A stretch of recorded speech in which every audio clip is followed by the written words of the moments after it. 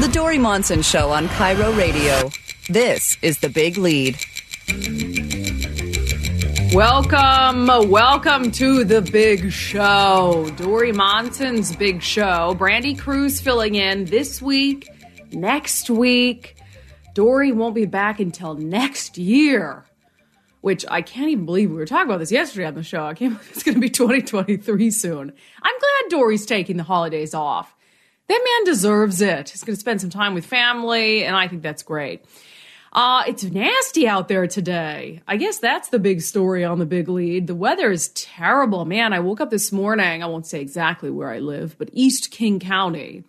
It was like this aggressive rain, hail, slush blowing in the wind. It was terrible. And usually the dogs love to go outside when it's snowing, and they'll go and, whatever, eat the snow and play and stuff. But it took like they were whining this morning. And then they took 3 steps outside. They're like, no, thank you.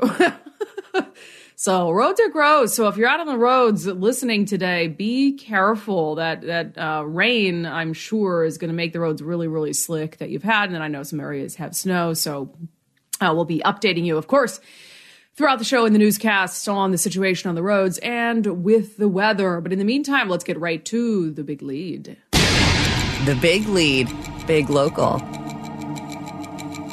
On my podcast and when I've been filling in for Dory, so I filled in for Dory just after the November election. And at the time, there were still some races that were in limbo that had not been decided yet. One of them was a House race in Washington State in the 10th Legislative District. And the man who ended up winning that race, albeit it was, kind of back and forth in tight margins, was Democrat Clyde Shavers. Oh, you'll remember Clyde, our friend Clyde. Clyde Shavers at the onset appeared to be a wonderful candidate for Democrats.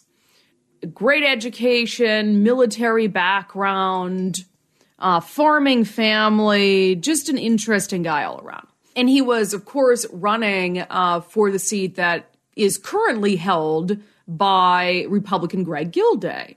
Well, Clyde Shavers won. He's going to end up taking that seat. But the problem is that sometime after ballots came out in November, it was revealed that Clyde Shavers had lied about some of the most critical parts of his background. He inflated his military service, saying that he worked aboard a nuclear submarine as a submarine officer when that wasn't true at all. He had also lied about being a lawyer, has never passed the bar exam. And there were some other, lies about his family, and it was his dad who ended up exposing all of this. Ended up writing in a letter about he just couldn't take his son's lies anymore, and that's not how he raised his son.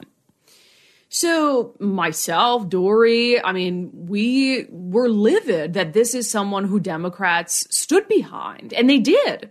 And I see no indication that Democrats are planning to oust Clyde Shavers once he finally takes office in the new year. And to me, if you get your job, and the vote margin in this race is very slim.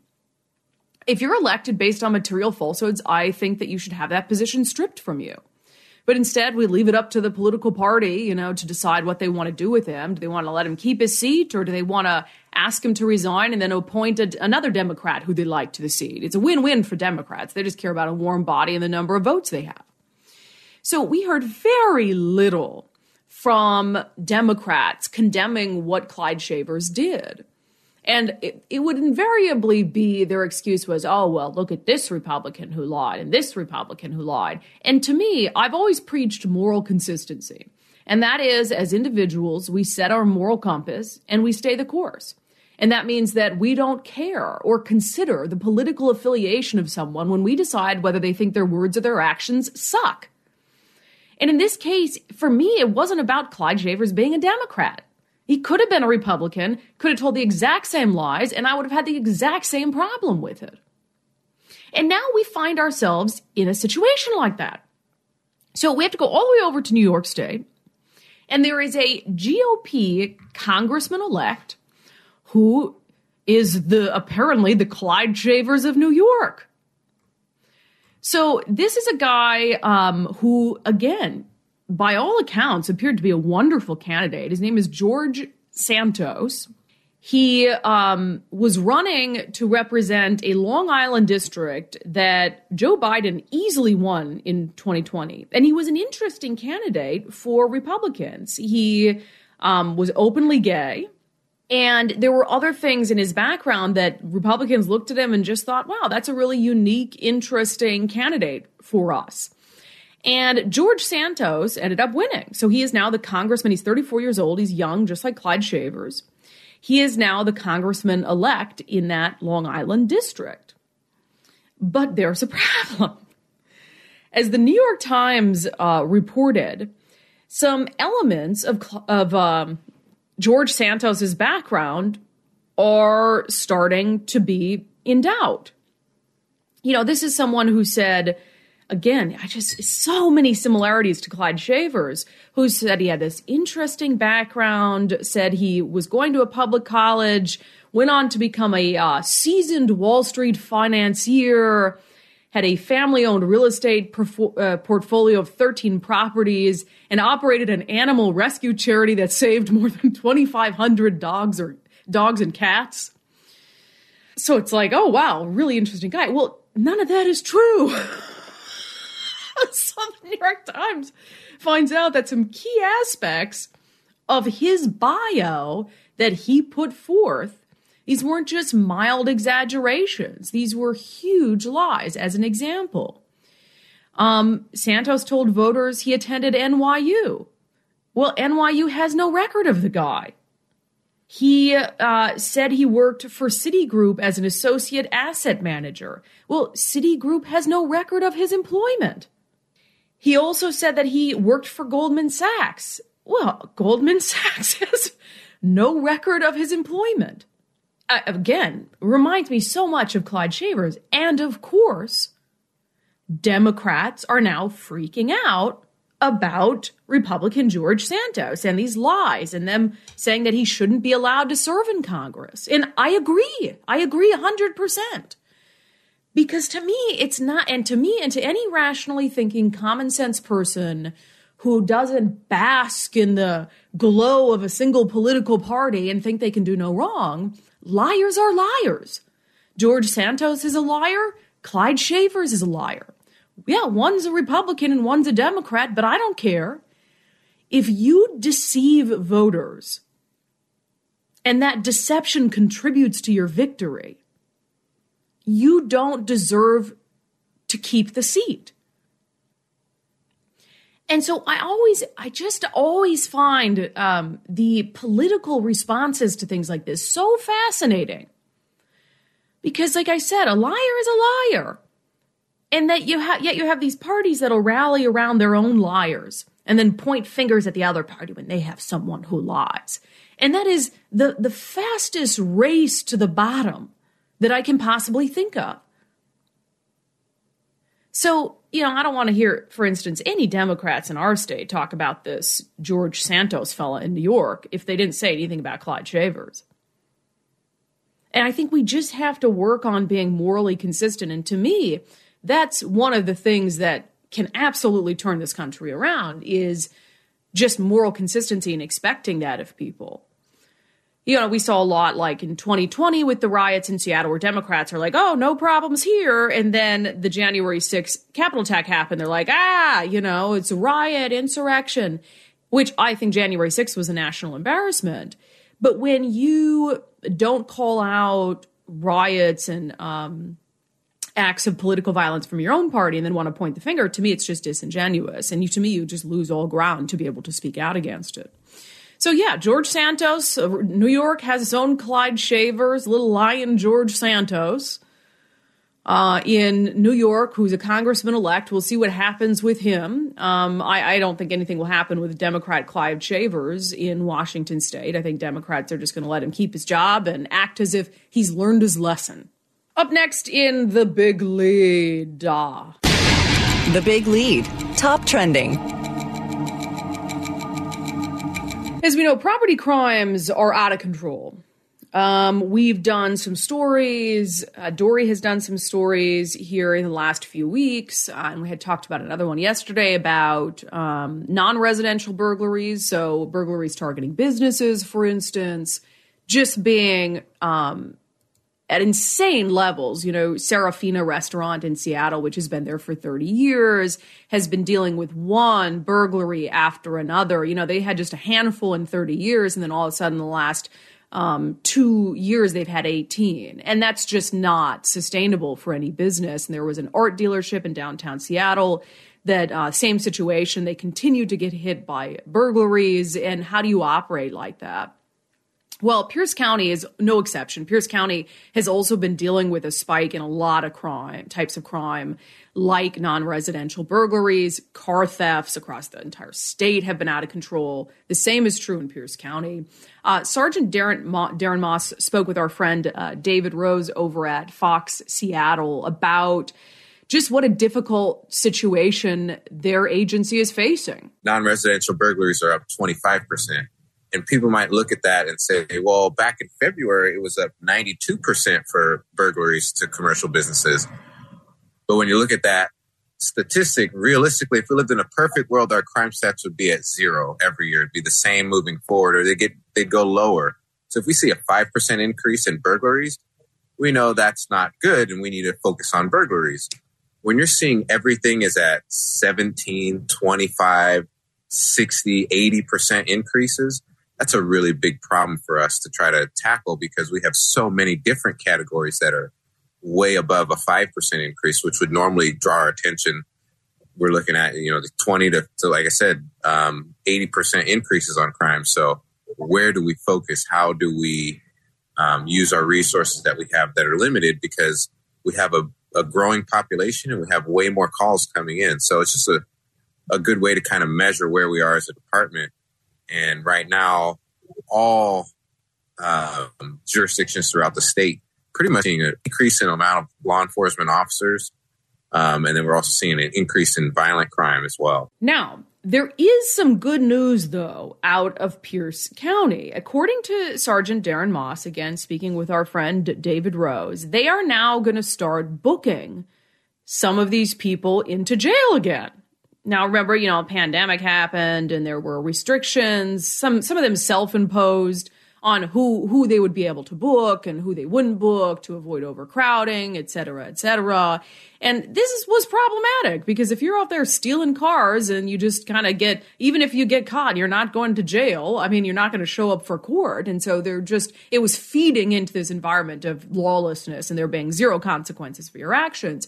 So Sergeant Moss tells David Rose that, they're going to start locking these people up again and they're going to have to go before a judge. We are arresting people for auto theft and burglary again. Those are two of the biggest crimes that we've seen an increase in over the past couple of years. And we were unfortunately not able to book them because, again, low staffing and the jail being shut down due to COVID outbreaks. I won't say restrictions, outbreaks. But now if we get one of those guys in custody that has been stealing cars, they go to jail and they're going to get assigned a bail from the prosecutor's office. Sometimes they can make that bill. A lot of times they can't. But the good news is that, yes, people are going back to jail for stealing cars, breaking into houses, breaking into commercial structures. And that's going to help us a lot. We know that they reoffend over and over again. So we're catching these guys, getting them off the street. That's less cars that we're seeing stolen. And if you look at the Auto Theft Task Force, we were up near 1,000 cars taken in February or March. And now we're back down to about 700 or 800 in a month, which is way, way better. It's still really high for us. There'd be the trend going down and going back up.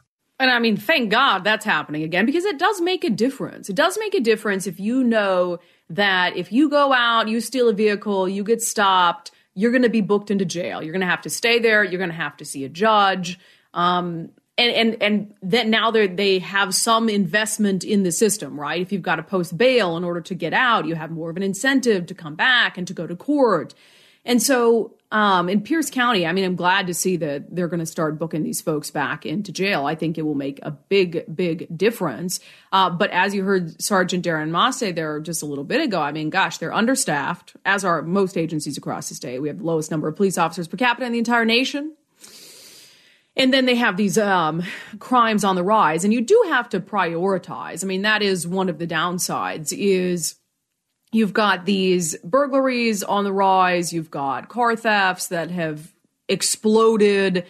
But you also have a lot of violent crime. You know, you have record homicides and shootings. And when you are short-staffed, you have to prioritize your resources. And so even if you are booking these folks into jail, I think there's this question of, do you have the deputies to go out and to investigate these crimes, to be able to book people into jail? And so that's the other element of this. And if that doesn't add up, if that doesn't, the resources end of it doesn't add up to the will, then it doesn't really matter. You might have the will to book these people into jail, but do you have the resources to investigate these sorts of crimes? But that, I think, some good news out of Pierce County. Jail reopens bookings for property crimes.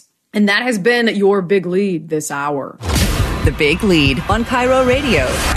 Coming up after the news, the legislative session is just a couple weeks away in Olympia, and there is going to be yet another effort to rein in the governor's emergency powers. We'll talk about the bill that's taking shape and whether it has any chance of passing.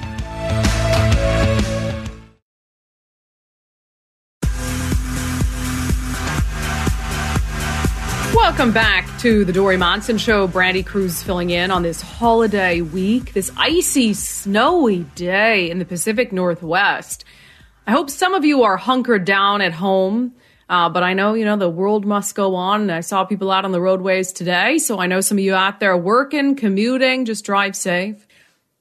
The new legislative session begins in Olympia in a couple weeks. And Republicans are going to try their hand at yet another effort to rein in Governor Jay Inslee's emergency power. And I should rephrase that, actually. It's not about reining in Governor Jay Inslee's emergency power. It's about reining in any governor's emergency power. I will never understand why so many Democrats were okay with, one, the length of our state of emergency around COVID, but two, the extent to which they were cut out of decision-making by a governor of their own party. It baffles me. But this type of top-down, unchecked power, it's just not how our system is supposed to work. So the latest effort to undo this is actually a bipartisan effort. It's being supported by one Republican, Senator Linda Wilson, and one Democrat, Senator Mark Mullen. They pre-filed this just last night, and it's Senate Bill 5063. So the effort here is to try to give the legislature some semblance of oversight when it comes to an emergency power situation. So this is, the name of this act is very long. This act may be known and cited as the Bipartisan Approach to Legislative Authority Necessary in Continuing Emergencies Act of 2023. So it would implement three different types of reforms to the current way that legislative oversight works in Washington state. If the legislature is in session, it would allow it to pass a concurrent resolution that would terminate an emergency declaration. And look, that's a high bar. And that's why I don't understand. Why are Democrats so worried about that? First of all, Democrats are probably always going to have the governor's office in at least one of two chambers. To have both the House and the Senate agree overwhelmingly that, we need to end this state of emergency, that's a very high bar to get to, and would only happen in an instance where a governor is grossly abusing their emergency powers. So that should be just non-controversial. I don't see the problem there. The second part of Senate Bill 5063, when out of session and more than 90 days after an emergency declaration has been issued, all four members of the House and Senate leadership can terminate the declaration in writing. So this is for when the legislature is not in session. The leaders of the House and the leaders of the Senate can come together and terminate an emergency in writing. Again, this is a very high bar. You'd have to get some agreement amongst the parties. You'd have to have them come together and say, hey, we're unanimous on this. It's time to end this emergency declaration. Very high bar. Would only be possible if a governor was, again, grossly abusing their emergency powers. I fail to see the controversy. Now, the other one is a little more nuanced, but essentially, and you saw this during the COVID-19 state of emergency, there are different types of abilities that the governor has. So he can issue some of the declarations that he issued, the really restrictive, we're shutting things down, et cetera, et cetera. But he was also, and this didn't get much fanfare, he's able to suspend certain types of laws, like the collection of certain kinds of taxes, as an example. And usually those are things that, the Four Corners would sign off on because it wasn't a big deal. It was the really controversial, restrictive mandates that were a big deal and that the legislature and the leaders in the legislature had no ability to sign off on. So what Senate Bill 5063 would do would be to bring parity in how those two things are dealt with. So suspension of law would be treated in the exact same way as these declarations that the governor dictated from the Mount, and both of them would make it so that those actions would expire after 30 days unless they were extended by the legislature. So there's an automatic 30-day expiration unless the legislature comes together and says, hey, yeah, we need to continue this declaration or we need to continue to suspend this law because this is a true emergency. That, again, it's a very high bar, and it requires bipartisan effort. It requires bipartisan agreement and would only be used in extreme circumstances. Not to mention that Washington is just on a field of its own when it comes to the complete ability that the governor has to kind of govern on his own in a time of emergency, or what he deems to be a time of emergency. So again, this is, and good for Mark Mullet. Senator Mark Mullet, man, he has been vilified by the governor for being too moderate, et cetera, and he's been really committed throughout the pandemic to this idea of emergency power reform. And so here he is joining Senator Linda Wilson, a Republican, in saying, hey, now that we're out of the pandemic, let's give this another shot. And that was one of the kind of questions I had during this for Republicans who wanted emergency power reform, which is, should we wait till we're out of the pandemic? Are things just too political, too hot potato right now to get in middle of the pandemic, middle of an ongoing state of emergency and try to fix things? And some of them said, well, maybe, but we have to try anyway. And I do agree. I'm glad that Republicans tried during the state of emergency to change things, obviously to no avail. But now that we're out of the pandemic, safely out of the pandemic, there should be no excuse. There should be no excuse for this bill, Senate Bill 5063, not to get some momentum behind it. And for even Democratic legislators to say, hey, I was sent here by the voters. I was sent here as the directly elected representative of my district, of my area in the state. And you know what? I want to say in things. I want to say over things. If there's a big emergency in our state, I want to say for my constituents. And I don't know if it's just cowardice, if it's just, blind political loyalty that they wouldn't stand up to the governor, but it's like, stand up for your constituents. And above all, I really wanted to be in a position where these lawmakers would have to take a vote on this stuff. They would have to say, yeah, we believe that that businesses should be closed for another 4 months. And I'm going to vote yes or no on that. And then that's on the record where they have to say, here's where I stand on helping struggling small businesses during a state of emergency, et cetera. So kudos to Senators Wilson and Mullet for introducing this again, for trying on this again. I don't know whether there's going to be the political will to actually do something about it, but I think all of you should reach out to your elected representative, whether they're a Democrat or a Republican, send them an email, kindly, a nicely worded email, and let them know why you think emergency power reform is important. And let them know why you want them to have more of a say when push comes to shove and we're in the middle of an emergency again, because it is going to happen. All right, coming up after the break, Stanford has released a list of harmful language that it plans to either eliminate or replace altogether. I wish Dory was here with his woke word dice because I think we're going to need it.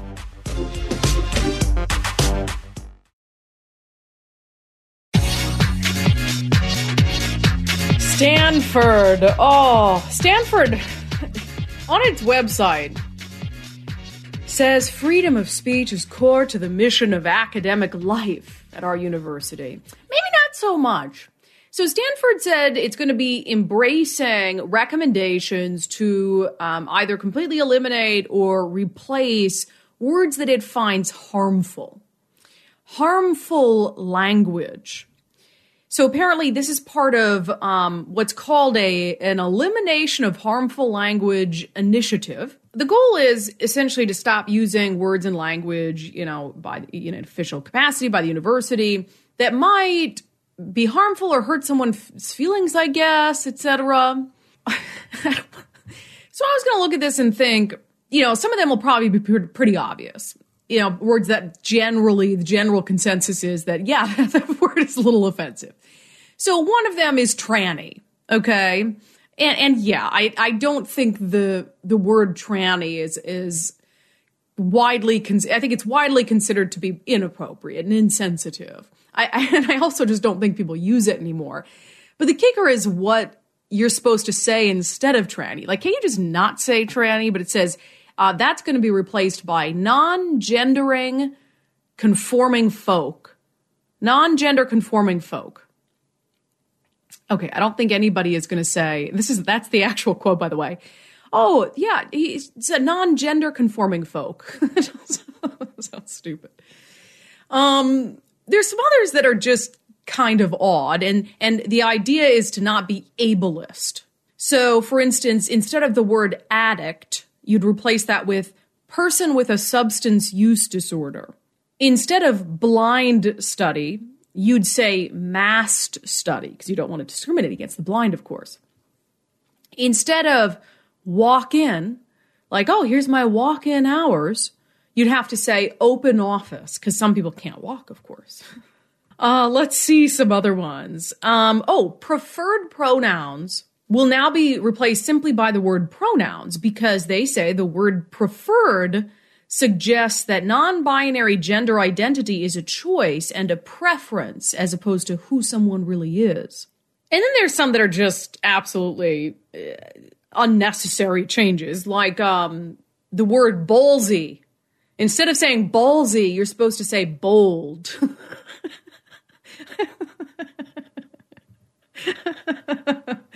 And then American. You can't say American. According to Stanford, too woke.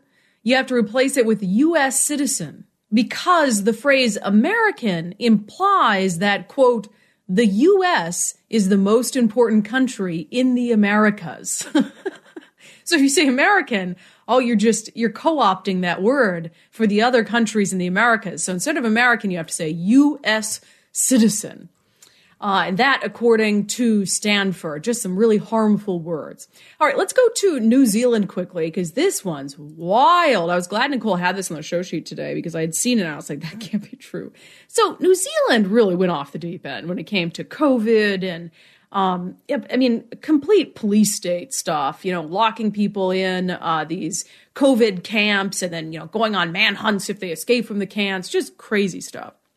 Well, New Zealand, the New Zealand intelligence agencies have come together and created a booklet that is meant to help advise its citizens about what to look out for to know whether someone might be radicalized as a terrorist or might be considering carrying out some sort of terror attack in the country. And that's fine. I mean, we have, see something, say something in the United States that was a result of 9/11. And so we urge that locally. If you see something weird, say something. If you see some suspicious package or device or something on public transit, all of our eyes are much better than just the eyes of the intelligence agency or police. And so, of course, it's not a bad thing to say, if you see something, say something. But New Zealand has taken things a step further. So they have this, booklet, this pamphlet that tells people what to watch out for, indicators that they might be terrorists or thinking about doing something extreme. Like one of the examples they give is if they're writing something on a weapon.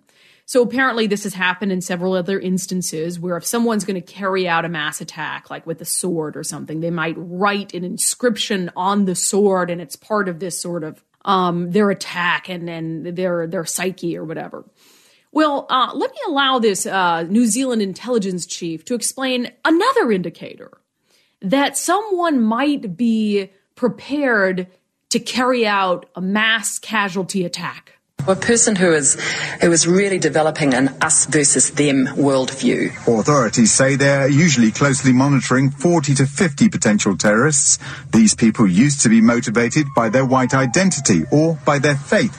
But in the past 6 months, a third group has emerged, those motivated by politics. And so it could be the COVID measures that the government took, or it could be other policies that are interpreted as infringing on rights. And it's what I sometimes describe as a kind of hot mess of ideologies and beliefs fueled by conspiracy theories. Yes, if you're critical of actions the government took during COVID, you might be a terrorist. Indeed, if you are concerned about actions that might have infringed on your rights and you spoke out about that, well, you, my friend, in New Zealand, might be considered a terrorist. New Zealand is wild. And Nicole and I are going to New Zealand in the spring. And I'm like, oh my gosh, I hope they don't look at my social media and see all the stuff I said about COVID lockdowns and everything, because then we're going to have a problematic situation on our hands. So I'm going to have to be a good girl between now and New Zealand and not say anything about COVID measures or raise any concerns about policies that I think might be infringing on my rights as a citizen. So yeah, New Zealand puts out a booklet. They want their citizens to be on high alert. All right, Brandy Cruz filling in for Dory Monson. We'll have the fastest 15 minutes in the news coming up after the break, including a 911 dispatcher in Seattle who says he was punished about warning the city of a dispatch issue that actually cost a dad his life. Stick around.